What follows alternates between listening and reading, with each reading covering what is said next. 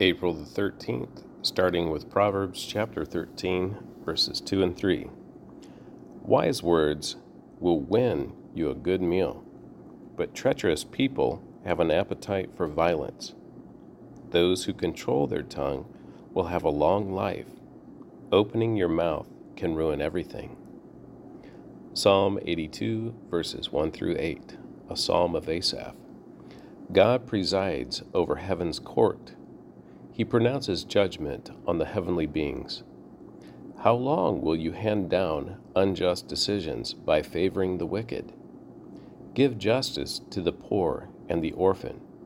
Uphold the rights of the oppressed and the destitute. Rescue the poor and helpless. Deliver them from the grasp of evil people. But these oppressors know nothing. They are so ignorant. They wander about in darkness, while the whole world is shaken to the core. I say, you are God's. You are all children of the Most High, but you will die like mere mortals and fall like every other ruler. Rise up, O God, and judge the earth, for all the nations belong to you. Luke chapter 16, verses 1 through 18. Jesus told this story to his disciples. There was a certain rich man who had a manager handling his affairs. One day, a report came that the manager was wasting his employer's money. So the employer called him in and said, "What's this I hear about you? Get your report in order, because you are going to be fired."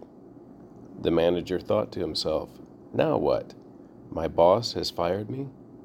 I don't have the strength to dig ditches, and I'm too proud to beg. I know how to ensure that I'll have plenty of friends who will give me a home when I am fired."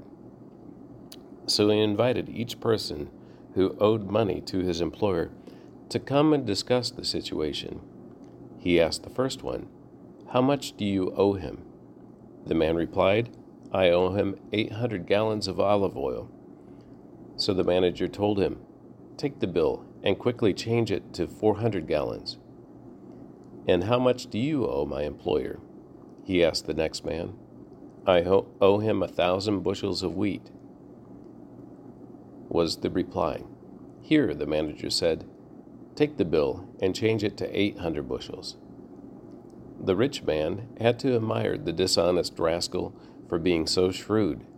And it is true that the children of this world are more shrewd in dealing with the world around them than are the children of the light. Here's the lesson.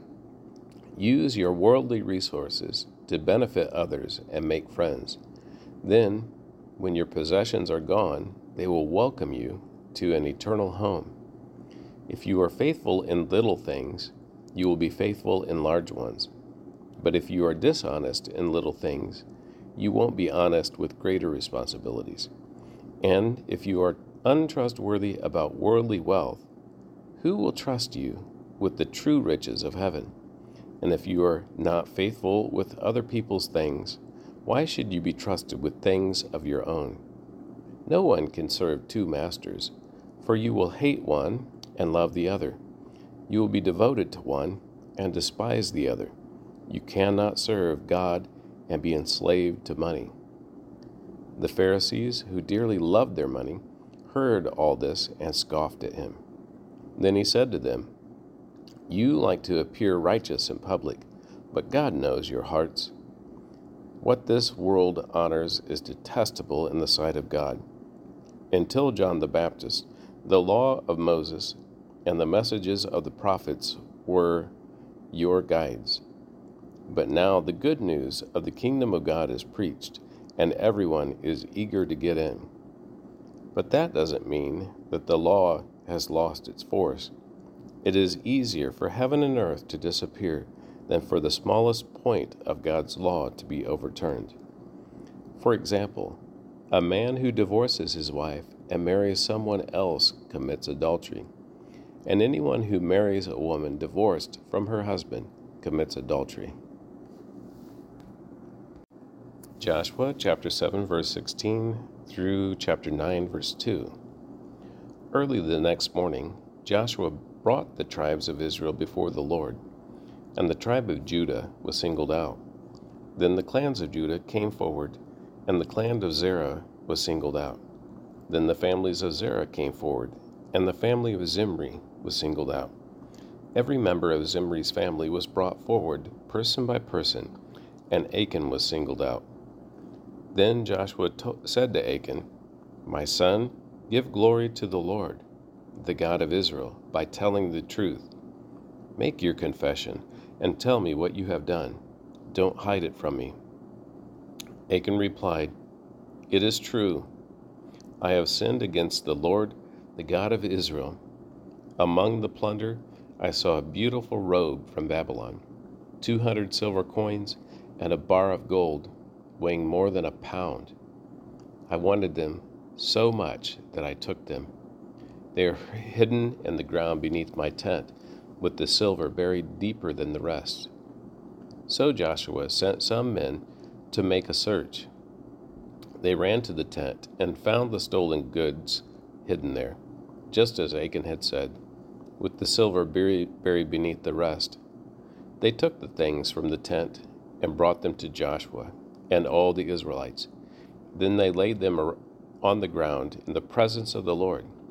Then Joshua and all the Israelites took Achan, the silver, the robe, the bar of gold, his sons, daughters, cattle, donkeys, sheep, goats, tent, and everything he had, and they brought them to the valley of Achor. Then Joshua said to Achan, "Why have you brought trouble on us? The Lord will now bring trouble on you."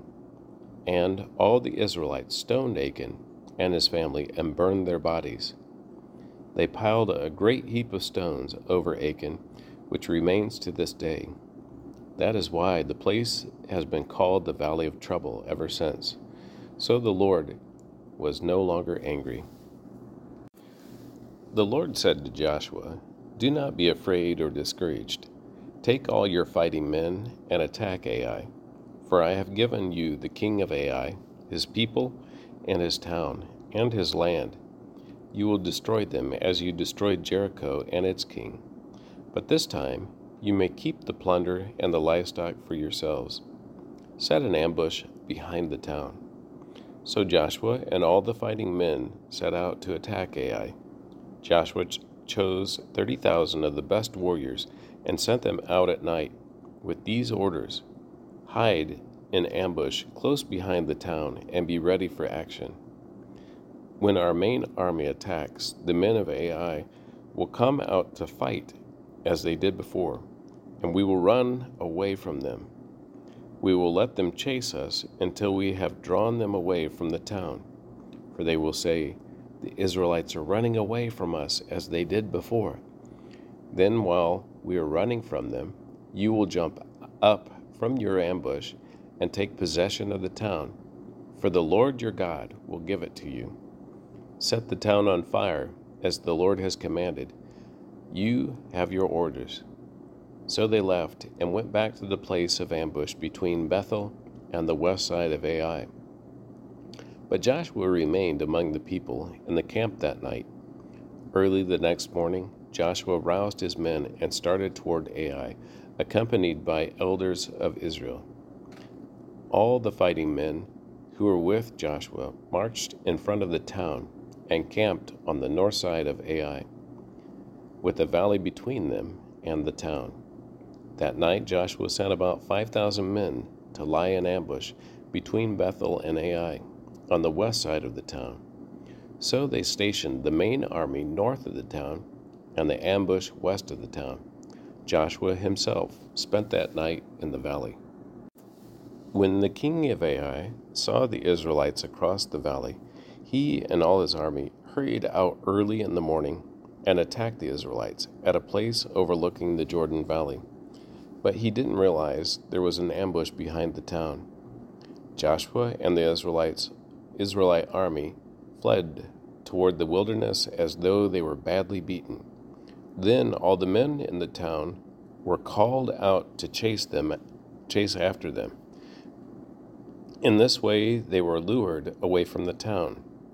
There was not a man left in Ai or Bethel, who did not chase after the Israelites, and the town was left wide open. Then the Lord said to Joshua, "Point the spear in your hand toward Ai, for I will hand the town over to you." Joshua did as he was commanded. As soon as Joshua gave the signal, all the men in ambush jumped up from their position and poured into the town. They quickly captured it and set it on fire. When the men of Ai looked behind them, smoke from the town was filling the sky, and they had nowhere to go, for the Israelites who had fled in the direction of the wilderness now turned on their pursuers. When Joshua and all the other Israelites saw that the ambush had succeeded and that smoke was rising from the town, they turned and attacked the men of Ai. Meanwhile, the Israelites who were inside the town came out and attacked the enemy from the rear. So the men of Ai were caught in the middle, with Israelite fighters on both sides. Israel attacked them, and not a single person survived or escaped. Only the king of Ai was left alive and brought to Joshua. When the Israelite army finished chasing and killing all the men of Ai in the open fields, they went back and finished off everyone inside. So the entire population of Ai, including men and women, was wiped out that day, 12,000 in all. For Joshua kept holding out his spear until everyone who lived in Ai was completely destroyed. Only the livestock and the treasures of the town were not destroyed, for the Israelites kept these as plunder for themselves, as the Lord had commanded Joshua. So Joshua burned the town of Ai, and it became a permanent mound of ruins, desolate to this very day. Joshua impaled the king of Ai on a sharpened pole and left him there until evening. At sunset, the Israelites took down the body, as Joshua commanded, and threw it in front of the town gate. They piled a great heap of stones over him that can still be seen today. Then Joshua built an altar to the Lord, the God of Israel, on Mount Ebal. He followed the commands that Moses, the Lord's servant, had written in the book of instruction. "Make me an altar from stones that are uncut and have not been shaped with iron tools." Then on the altar they presented burnt offerings and peace offerings to the Lord. And as the Israelites watched, Joshua copied onto the stones of the altar the instructions Moses had given them. Then all the Israelites, foreigners and native born alike, along with the elders, officers, and judges, were divided into two groups. One group stood in front of Mount Gerizim, the other in front of Mount Ebal. Each group faced the other, and between them stood the Levitical priests carrying the ark of the Lord's covenant. This was all done according to the commands that Moses, the servant of the Lord, had previously given for blessing the people of Israel. Joshua then read to them all the blessings and curses Moses had written in the book of instruction. Every word of every command that Moses had ever given was read to the entire assembly of Israel, including the women and children and the foreigners who lived among them. Now all the kings west of the Jordan River heard about what had happened. These were the kings of the Hittites, Amorites, Canaanites, Perizzites, Hivites, and Jebusites, who lived in the hill country, in the western foothills, and along the coast of the Mediterranean Sea, as far north as the Lebanon mountains.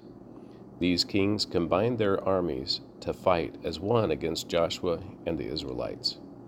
And that concludes the reading of the Word for April the 13th.